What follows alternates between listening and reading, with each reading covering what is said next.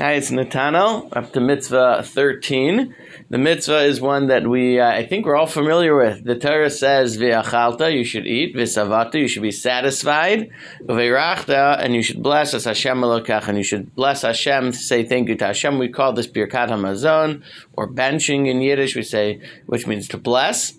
To bench is to bless, so we thank Hashem, we bless Hashem. The Torah tells us if we eat and we're satisfied, you have to thank Hashem, you have to bless Hashem for the blessing that He gave you.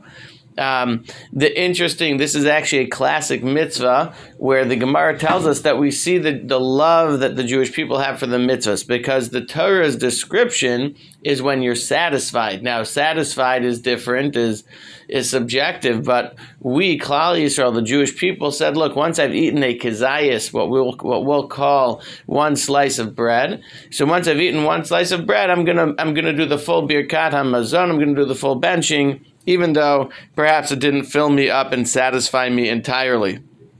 We express our love of mitzvahs. This is a classic example where we do that.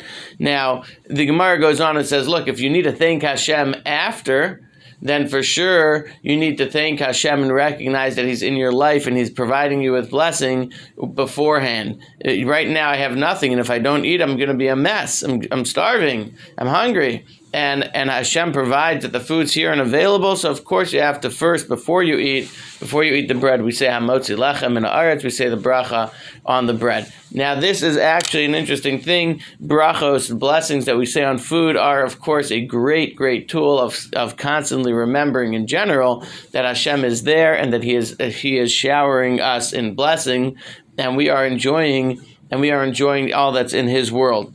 It's important to remember the Birkat HaMazon has 4 brachos.